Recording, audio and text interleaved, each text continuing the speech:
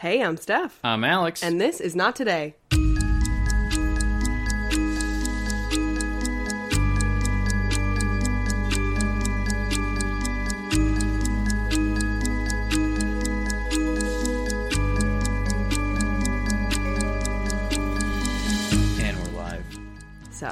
Saw, dude. Saw, dude. What's up with you? Gypsy Rose got married. She did? Yeah, in prison. In prison? Yeah.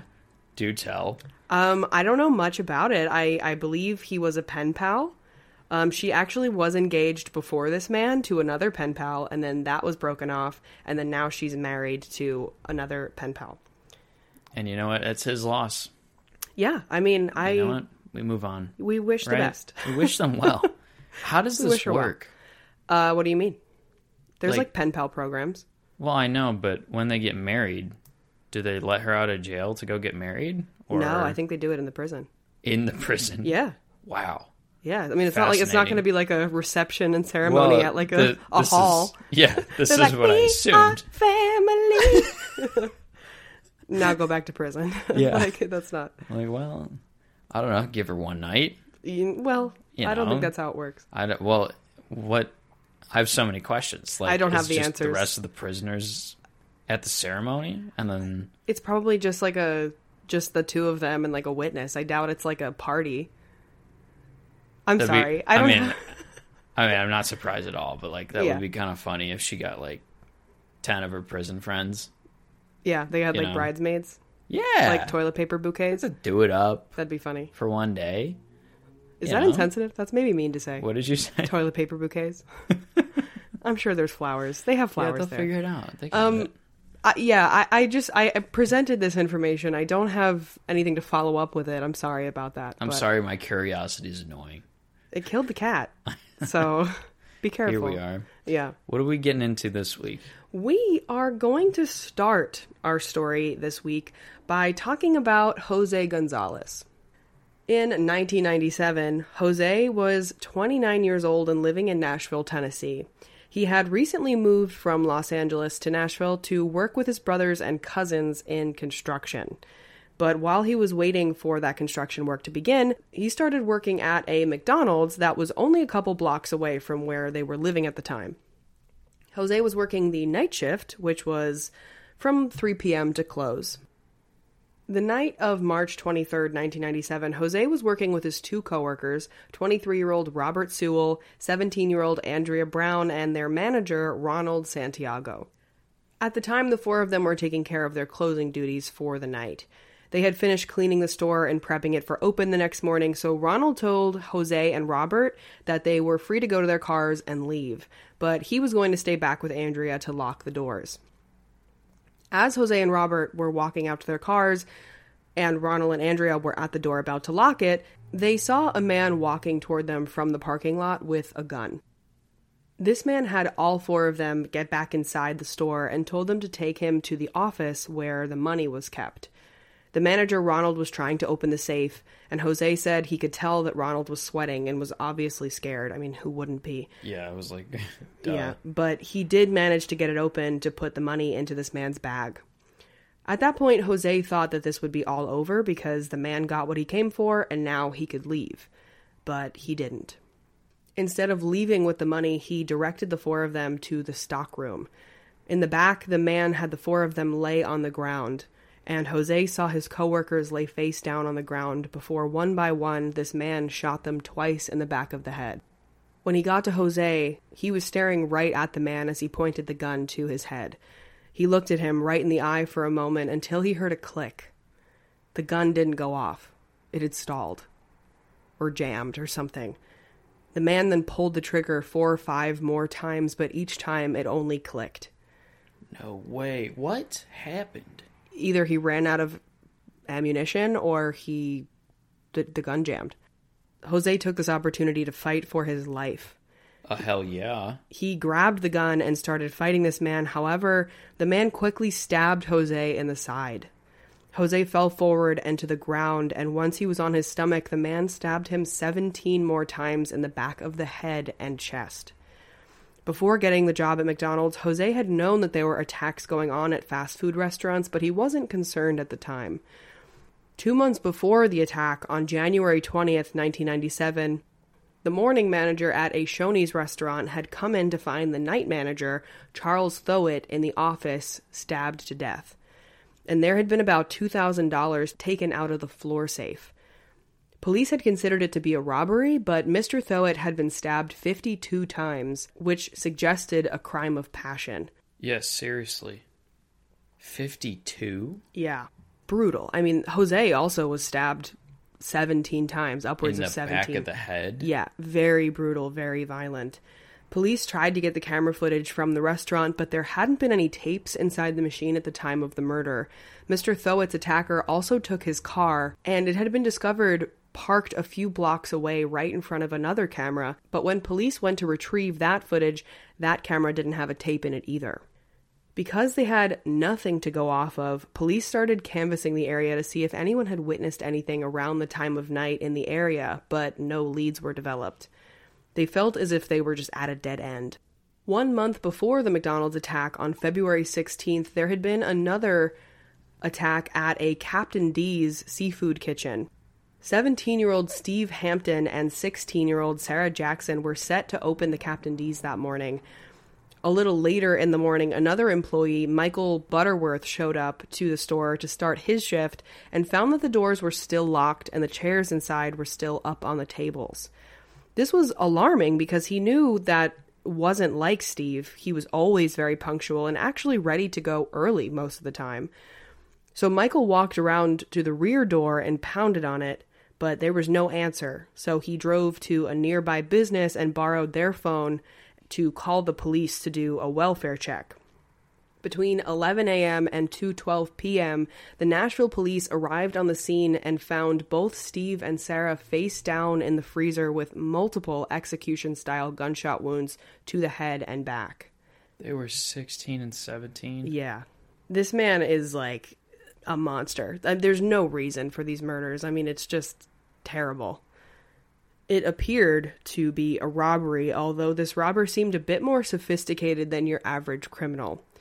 There were shoe prints on the floor, but no fingerprints anywhere, and the surveillance tapes had been taken from those machines as well. $7,000 had been stolen, including $250 in coins, along with Steve Hampton's wallet, which contained $600 in cash, which was his rent money for that month. With very little to go off of, police started interviewing other Captain D's employees and found out that a man had come in the night prior, right before close. This guy came in wearing a Shoney's uniform and said he was a cook there, but he was looking for a change of workplace environment, so he wanted to apply to work at the Captain D's. But the employee told him that he wasn't sure if they had a position open and he would have to check with Steve Hampton, who was the manager. This man asked this employee when Steve would be in next, and he was told that Steve came in the mornings. So this man obviously became a suspect in the murders, and he was described as being a man around 6'2" with a ponytail. So a composite sketch was made up of this man and was released on the news. It listed him as being a white man with olive skin, dark hair, possible ponytail, around 25 to 35 years old, medium build, and around 6'2" or taller. Within days of the investigation, Steve Hampton's ID was found on Ellington Parkway. That evidence did produce a fingerprint, but when it was run through the police system, there was no identification that was brought up at the time. But it was still logged as evidence because they were like, hopefully we get something off of this. Yeah, right. They'll have something to connect him. Yeah. So those two attacks happened before the McDonald's murder. So now we're going to go back to Jose, who had been on the ground, stabbed multiple times. So as he lay on the ground, he could feel air escaping his body through his stab wounds. He decided his best bet was to just play dead. He held his breath so his attacker would think that he died. He was just trying to not make any noise, not move, and just lay there.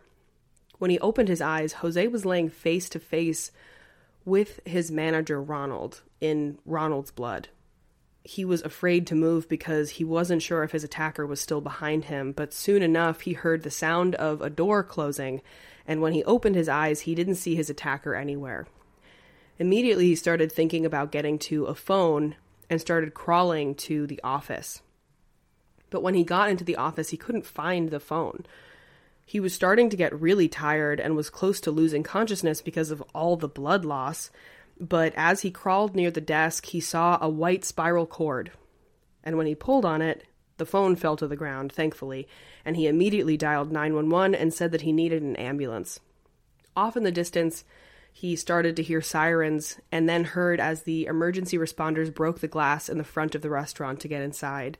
But he then realized that they went to the storage room first and had been examining his coworkers, and they didn't know that he was in the other room, so he had to just wait for them to come looking. Wait, did the attacker kill all three of the other people? Yeah, the other three of them did die. I think one of them was still technically alive on the scene, but then ended up dying later. Yeah. But, I mean, like, he's the only one that's alive. Yeah. Or close to a phone, so they should be looking. Right, and they will. But it was just, they went straight to the storage room, and he was like, oh, God, this is really bad. Yeah. I can't imagine, like, sitting there. They're right there. Yeah. Ugh. When they did finally make it into the office, he could barely move, but he moved his feet a little to show the emergency responders that he was still alive.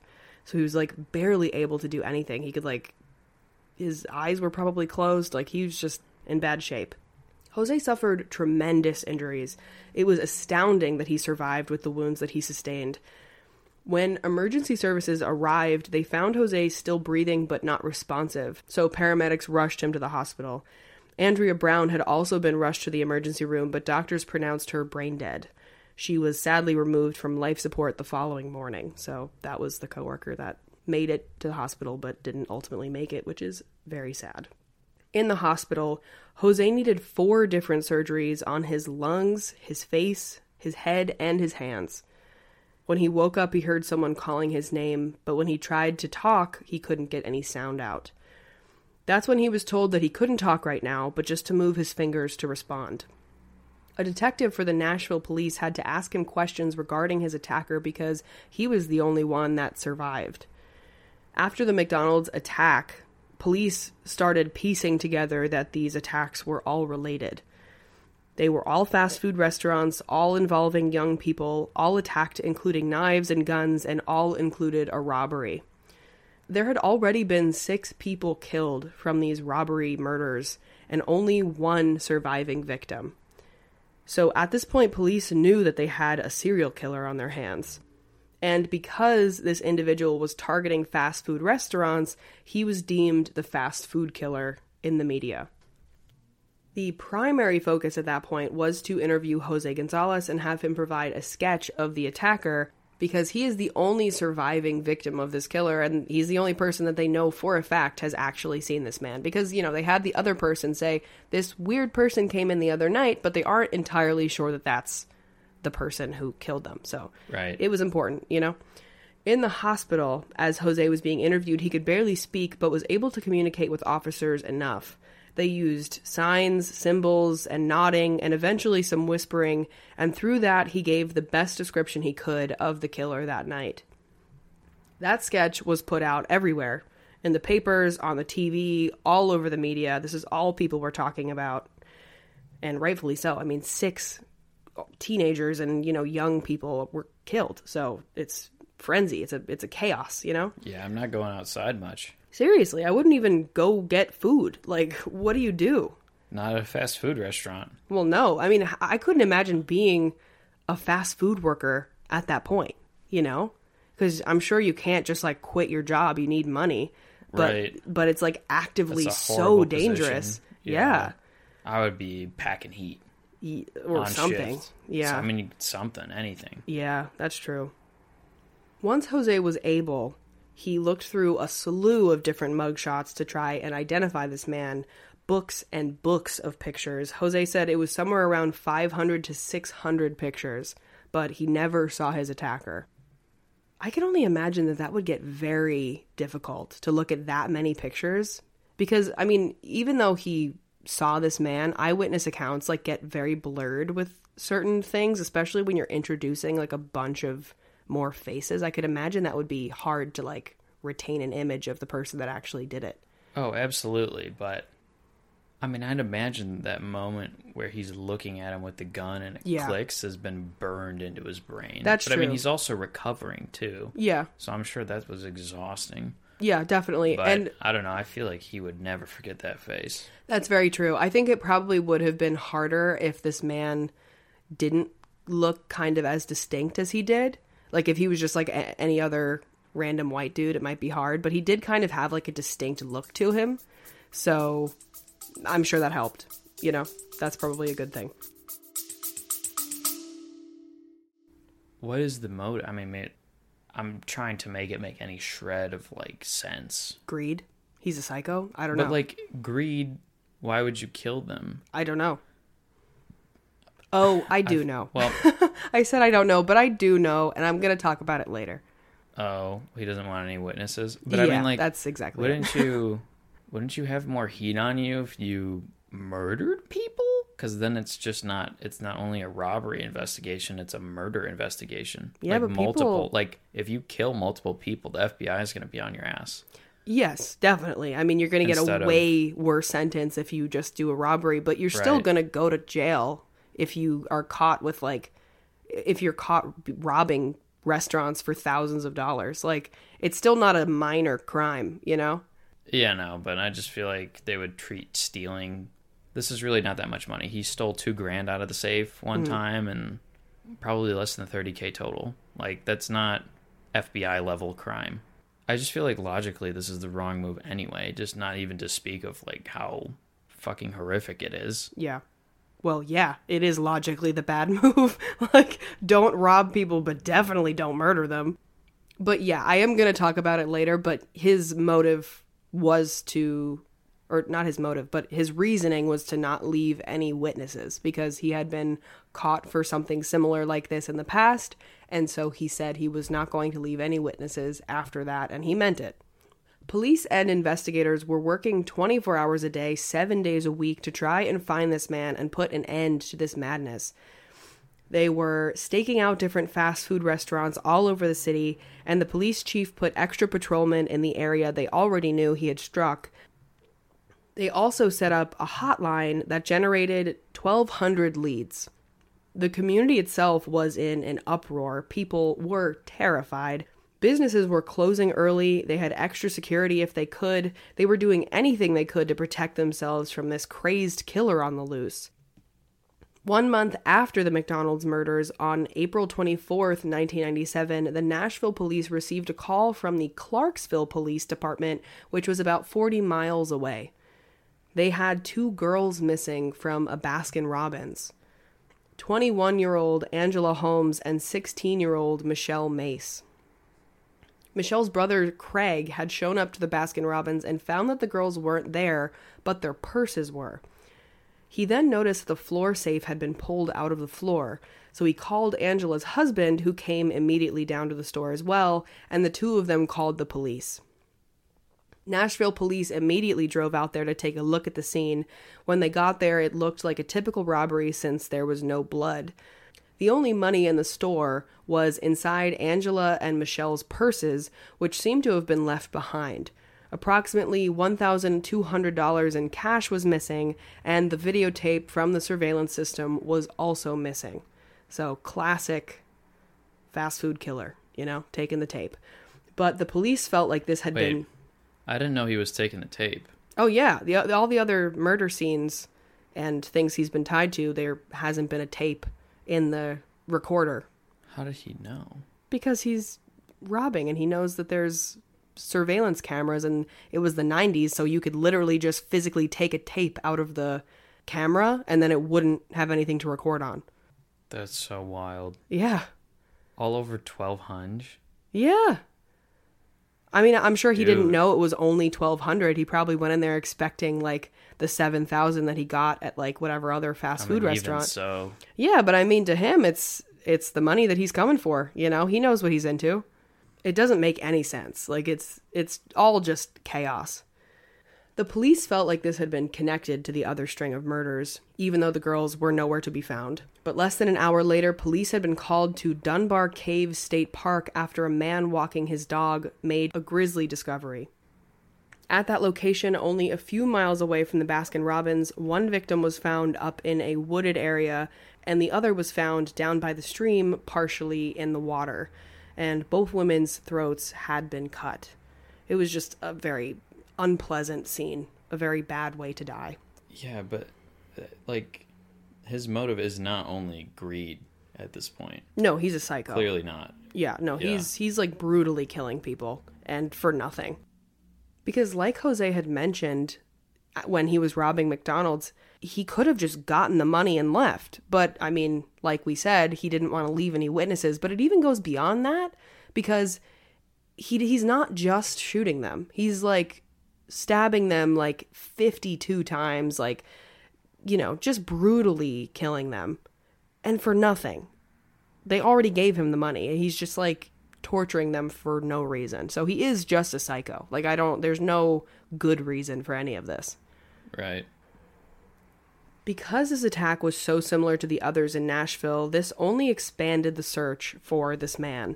The police in Nashville were already on high alert, but now this was a multi-county hunt for this killer. It seemed as if this killer wasn't going to stop until he was found either, so they were really on high alert. The search efforts became all hands on deck. The police asked for the public's help to report anything unusual they may have seen, and that's when even more tips started flooding in. Although they were helpful because someone called in saying they had seen a red car around the Baskin-Robbins around the time the girls would have gone missing. And then someone else called in seeing a red car around Dunbar Cave State Park. So this red car is linked to this person, which is a good thing to know. So police put out a bolo looking for anybody who knew anything about a red car in that area at that time. About a month after the Baskin-Robbins murders, this perpetrator attempted one last attack. In 1997, 46-year-old Mitch Roberts worked as a general manager at one of the busiest Shoney's in Nashville. He was aware of the recent attacks at the other fast food restaurants, and he would even have customers ask him if he knew anything about the attacks or how the investigation was going.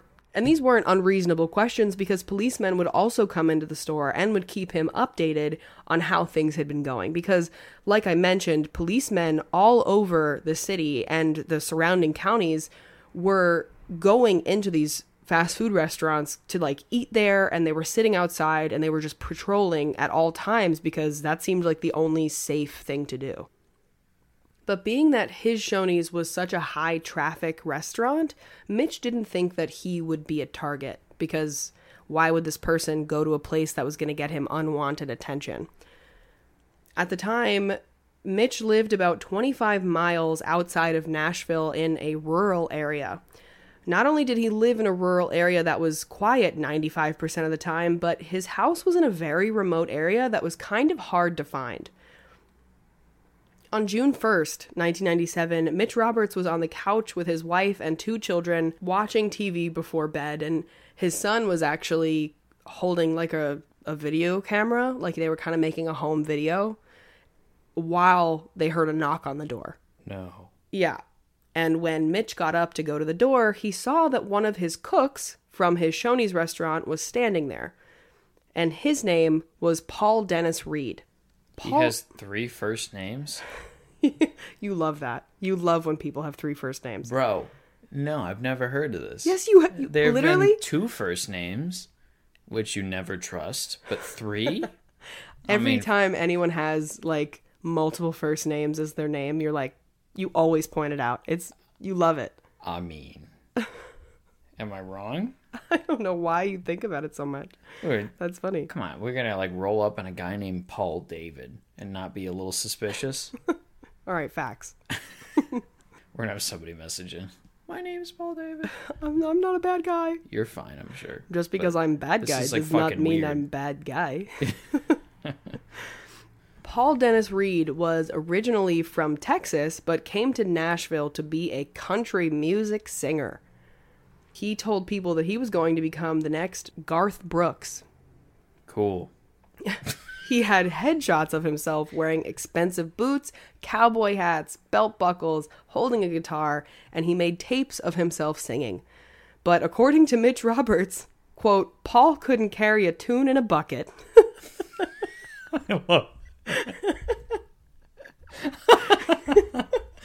Dude, people from the South have the best backhanded compliment or like just insults. Yeah.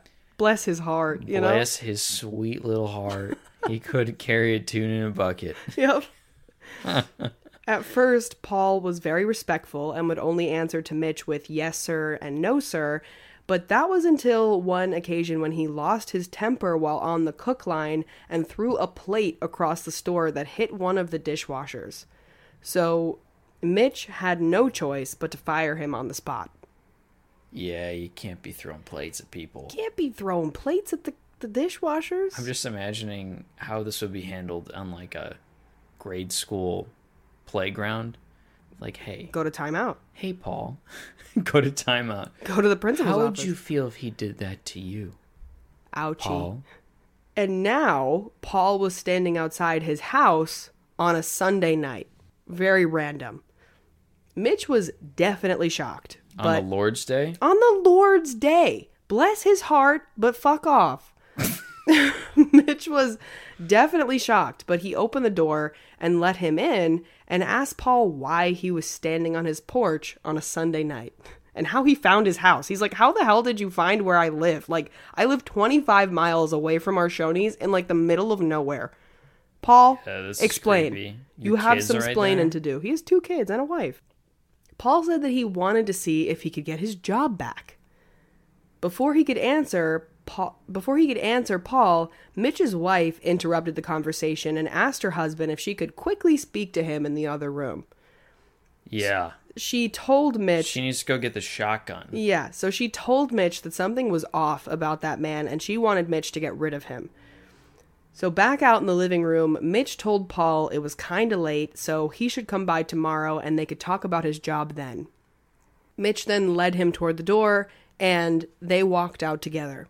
And out on the porch, Paul turned to Mitch and told him that he could prove someone had been stealing from the restaurant. So the two of them started walking down toward Paul's car about 75 to 100 feet from Mitch's house so he could show Mitch this quote-unquote proof. And that's when Mitch saw that Paul drove this red car that had been parked in his driveway. No. Yeah. And as he's walking with Paul, he starts putting the pieces together and realizes that this was the very red car that had been all over the news, and this was the person the police were looking for. I mean, put yourself in Mitch's shoes just for a second. You are literally walking slowly toward this man's car. You see it, you're like, oh shit, he's a serial killer. Yeah, and you put it together that you're walking to your death. Really. Literally. Yeah. Your family's in the house. Yeah. I mean, how do you even come up with a plan? Like, what do you do? I don't even know what you do. Well, do you want to know what Mitch did? Yeah, what did Mitch do? Okay, so... He's got a better idea than me, I'm sure. Mitch didn't want to lead on that he was freaking out, obviously. So he calmly turned to Paul and told him, you need to give me a call tomorrow and we'll talk about your job, before just turning and walking away. But Paul ran back in front of Mitch and pulled out a gun. He then handed Mitch a pair of handcuffs and said that he was going to do exactly what Paul told him to do. And Mitch told him that if this was a joke, it wasn't funny. Paul told him that this was not a joke, and there were 2 men behind his house that would shoot him if he didn't do what he said. Mitch thought that Paul's ultimate goal was to get him into the car, handcuff him there, and then go inside and kill his family, and then take Mitch to the Shoney's to have him open the safe and then kill him there.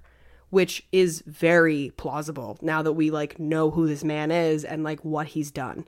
So that is probably exactly what was going to happen, because not only does he want a lot of money and he wants to take Mitch back to the Shoney's, but Mitch's whole family, including his 2 children, were in the living room when Paul knocked on the door. Those are witnesses. You know? He wants no witnesses. Oh, fuck, man. Yeah. Mitch's mind was going a million miles a minute because he was not going to let Paul go into his house. He would die before he let that happen. But he also wasn't sure if he actually meant that there was 2 men behind his house or if that was a bluff. That's a bluff. Well, he didn't know. So but people like this operate on their own.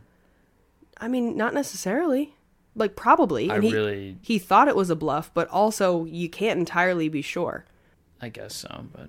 So Mitch started treating Paul as if he were still his boss. So he turned and walked away from him again and went back to the porch. Can you imagine? Just ice in the veins. He was like, Dude. I'm going to completely ignore the fact that you have pointed a gun at me and tried to hand me handcuffs, and I'm literally just going to turn and walk away. Wow. Like... I mean, how do you keep it together? I don't know. And when he honestly, is this the move? Well, I feel like that's dumb because he's shot people in the back of the head, no problem. Yes, but he wants to go to Shoney's and get the money. He needs the manager. I guess so. When he turned back around, he saw that Paul now had a gun in his one hand and a knife in the other. But he kept calm and asked Paul what he needed. He told Mitch that if he wasn't going to give him back his job, he needed money. So Mitch turned to the front door, but instead of pulling it open, he turned and punched Paul and backed in front of the doorway and then held onto the door to keep him from pulling it open and getting inside. And while Paul is kind of reeling from being punched in the face, he yelled to his wife, or Mitch yelled to his wife inside, hand me the gun. It's laying right there. It wasn't laying right there. There was no gun, but Paul bought it and he left. Oh my God. Yeah. So Mitch literally was like, hand me the shotgun. It's right by the door. And then Paul just turned around and left. Oh my God. Isn't that insane? That bluff saved his life. That's insane. Dude, who has the ice in the veins like him? That much ice. How many times can we say ice in the veins before it gets so annoying? It's just so true. I mean, how do you... Once Mitch was back inside, because Paul has left in his car, they locked the door and they immediately called the local police. They told the cops that the serial killer that they were looking for in Nashville had just tried to break in. And the police immediately go there. And as they're in his house interviewing him, the phone rang. And on the other end was none other than Paul himself. What does Paul have to say? He wanted to apologize. He said he was very sorry that they had words on the porch, but he was hoping that Mitch could forget about it and just give him his job back. For Christ, Paul. For Christ, Paul. How delusional of a human being do you have to be? He's a psycho. To think that you do that. Threaten a man's family. Hold a gun and a knife at them. Yeah. And say that there are two men behind your house that will shoot you if you do not come with me or listen to me. And then you run away and you're like, hey, buddy, so sorry. Let's just forget about that. Let's just forget about this whole thing. What? Bless your heart. Well, make him buy it and be like, hey, come buy the house. Oh, wait and listen to this. So Mitch was definitely not expecting to hear back from Paul again, but he thought maybe he could help the police catch him. So he told Paul, we need to talk about this before tomorrow. You need to come back out here tonight. And Paul agreed. When Paul made it back to the house, he was met by 6 police officers waiting for him. We love that. So he's dumb too. Yes! Police weren't obviously waiting for him as he drove up. They let him park the car. They let him start walking up. And then immediately they flooded out from behind brick walls, from behind bushes, just completely surrounded him. Yeah. Get on the ground, bitch. Yeah, there was nowhere for him to go. So he surrendered and he was arrested. Mitch had never seen that side of Paul until he threw that plate that hit the dishwasher. But he learned that Paul had been around this town to find out exactly where Mitch lived and to find out things about him before he showed up that night. Mitch believed everything he did was very premeditated and he was a lot smarter than people gave him credit for. So he's stupid, yes, but he's dumb, you know? Yes, but then you went back to you thought that you could get a job from a guy who just threatened his life. I just said he's stupid, but he's dumb. I meant he's smart, but he's stupid. He's stupid, but he's dumb. I just don't get it. No, it makes no sense. It doesn't really make sense because, he obviously knew what he was doing in his, criminal life, but as a person, he's not very smart. He just knew wipe away the fingerprints, take the tapes out of the cameras, leave no witnesses. That's all that was in the brain, you know? Now that police had Paul Dennis Reed in custody, they decided to call up Jose Ramirez and asked him if he could identify some more possible pictures of his attacker. And when he was shown the lineup, he immediately started having a panic attack when he saw Paul's face. He was able to pick him out, and that's when he was told that Paul Dennis Reed had already been taken into custody. So that was a relief. But now officers wanted to see what information they could get out of Paul, so they brought him back to Nashville for questioning.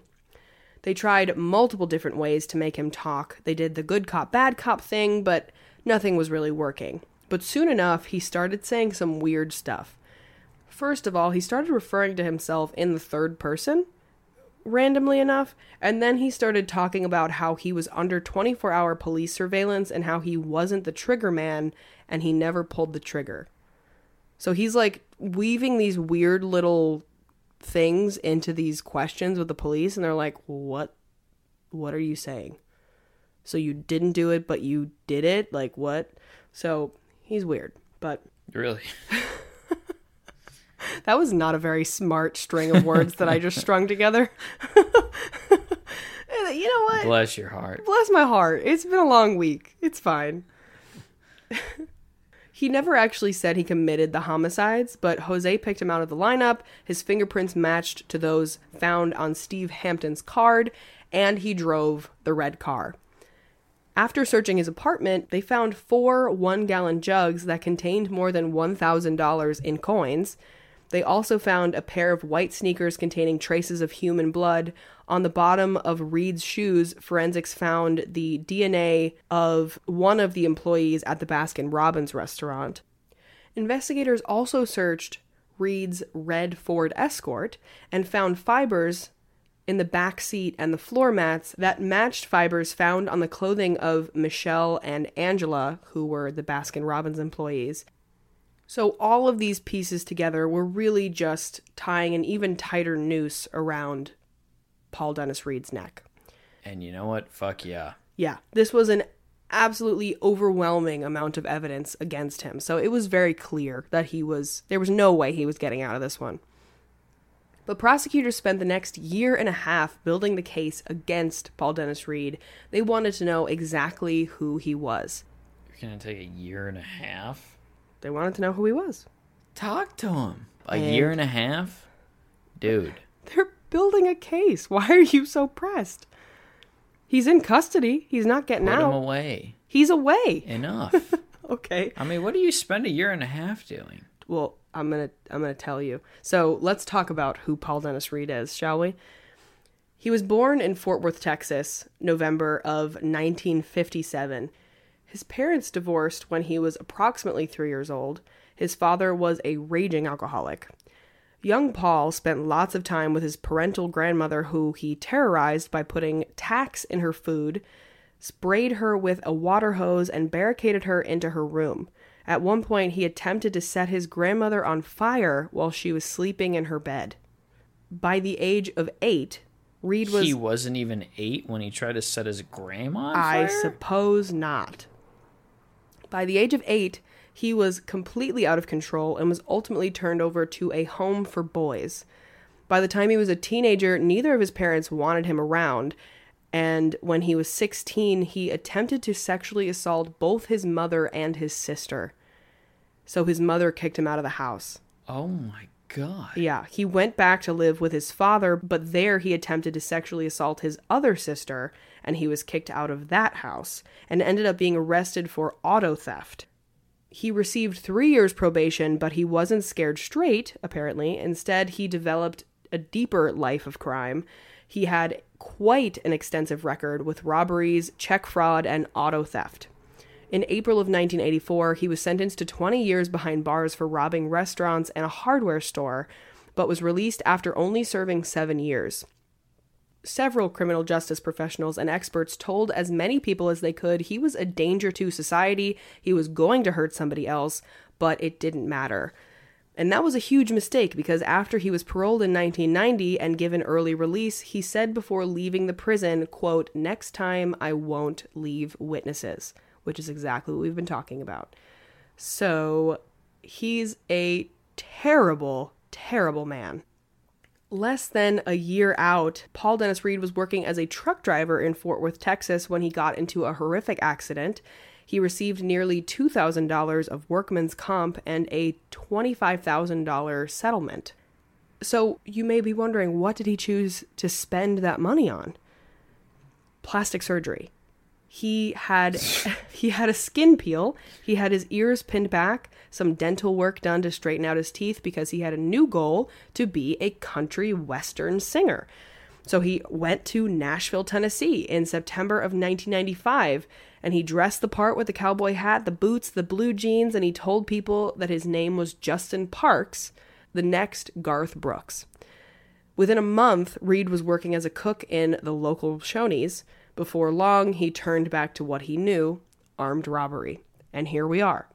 In court, the prosecution said that his motive was greed.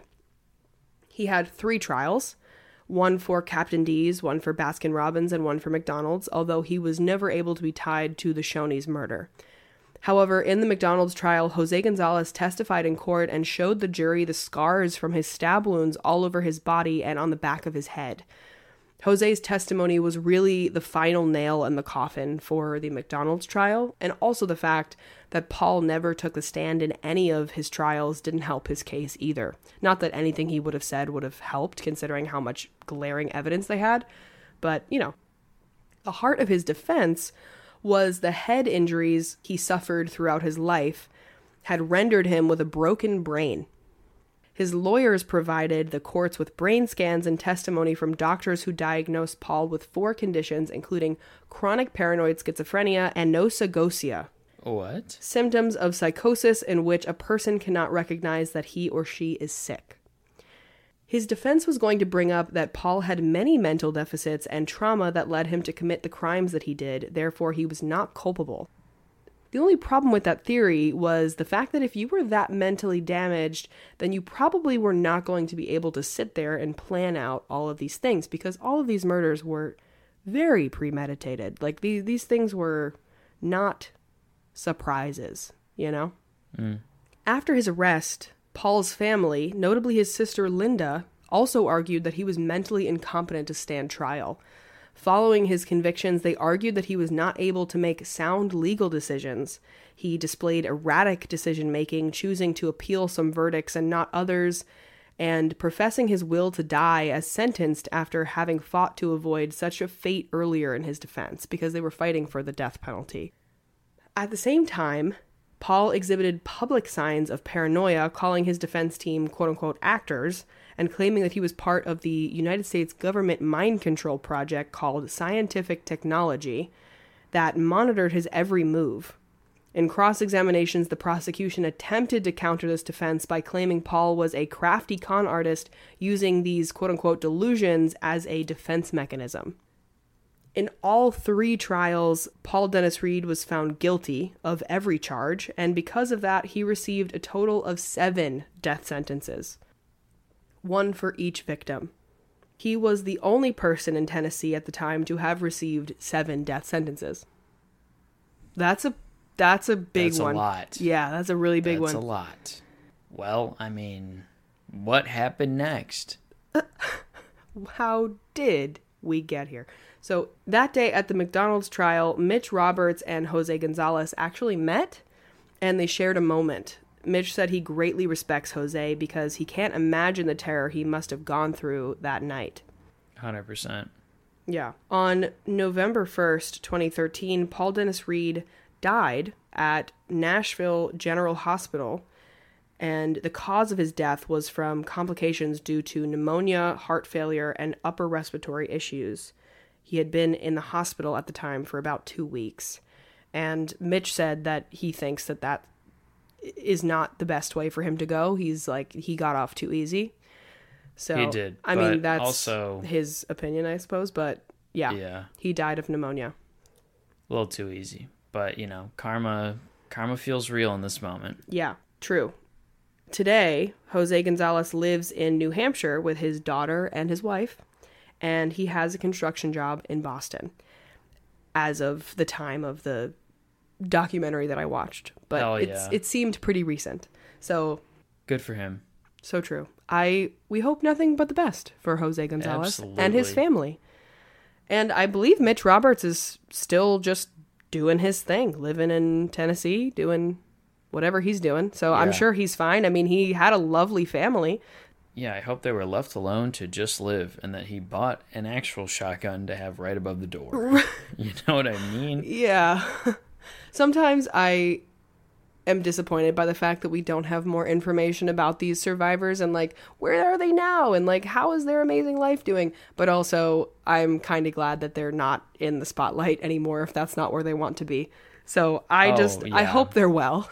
Yeah, I mean, well, we just want to know that all the details of their life worked out. Yeah, everything of course. went well. We only wish them well, but Of course. yeah. But that, Sometimes privacy is the best for sure. thing For sure. I'm glad that people for a have that. survivor like this. Yeah. But that is the story of the fast food killer. Insane. I know. I mean, he had a slew of... I mean, he was a nut. Yes. I mean, what did they diagnose him with? It was paranoid schizophrenia, like psychosis. Anosognosia. Do you know what that is? It says it's symptoms of psychosis in which a person cannot recognize that he or she is sick. So they're like, he's a paranoid schizophrenic and all this stuff. I mean, not that really... Yeah, I mean, aren't all mental disorders of that magnitude, you can't actually differentiate that you're sick or not? I don't know. I feel like most of them, like the reason that it's a disorder is that you... Well, I mean, that's wrong. But I feel like for most of them, you don't actually know that it's a problem. That sounds somewhat correct. I mean, I know a lot of mental disorders or issues are hard to diagnose because the person doesn't know that they're having problems. They just like think it's their normal. But yeah, I mean, the fact that he's a paranoid schizophrenic doesn't make him inherently dangerous, you know? I think the defense was just grasping at straws. I mean, yeah, they were trying to keep him off death row, but... Yeah. You can't murder 6 people and then be like... You can't murder 7 people and then be like, I have mental problems. Yeah, he just was having a hard time. I mean, yeah, even if he did, like... That's insane. He needs to be removed from society. Yeah, and the people before he even got out and did all of these murders to begin with, when he was getting out of prison for whatever robbery charges he was facing, all of those professionals were like, he is still a danger to society. But he got out for whatever reason. And even when he left, he was like, I will not leave witnesses. Yeah. How can you just let them leave? Like, I'm sure there's some rule that's like, once they're out the door, you can't really do anything about it. But also, he actively was like, yeah, I'm going to kill people. What? Yeah, I don't know. Believe him when he says Seriously. that shit. And the professionals that were looking after him. Believe them. Yeah. Insane. Anyway, that's enough of that horror, you know? That's a horror. That's a true horror. Let's have a bit of a palate cleanser. Tell me about your good thing. Yeah, my good thing this week is that I kind of had a little breakthrough in therapy. Oh, word. Yeah. Love that. So I guess, I don't know how much I should talk about it, but like... You don't have to talk about it if you don't want to. But it was like, I guess I just really didn't understand fully how much stress affected my life. Yeah.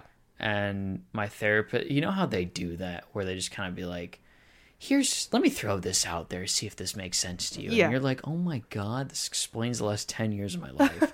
Yeah, we love those moments where you're like, oh shit, you just read me. Fuck. Are you kidding me? And yeah, that happened this week, but I mean, it's good because then I can move on and start to process. I processed it. It's all right. I just know what to do now, I guess. Good. I'm so happy for you. Yeah, so that was cool. Love that. What is your good thing? My good thing is that I revisited TikTok today for our podcast, which I'm very happy about. I did kind of neglect it for a minute there. A minute. Let's not talk about it or really We're examine back, baby. What a minute means. But Wasn't we're back. Full year? No way it was a full year. That's insane. Don't say that. Don't worry about it anyway. But it's great. And the video that I posted today is doing pretty well. And I'm excited about it. And I hope that we get more people on TikTok and liking it and sharing the sharing the content. That way we can grow our audience, you know? More naughties. So if you're on TikTok, check out Not Today Podcast and give us some love. So your good thing is a promo. A little love bit. That. I'm a businesswoman. Hell yeah. Anyway, thank you guys so much for listening. If you would like to look at all the pictures we post of all the stories we talk about, check us out on Instagram at nottoday_podcast.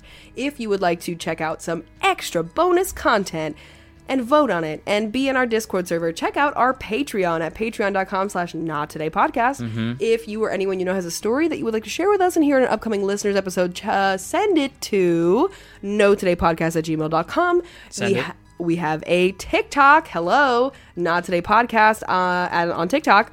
We have a Twitter that is Not Today Podcast, but the T on the end of podcast is a 3. Because that makes sense. And just keep breathing. Yeah. Yeah.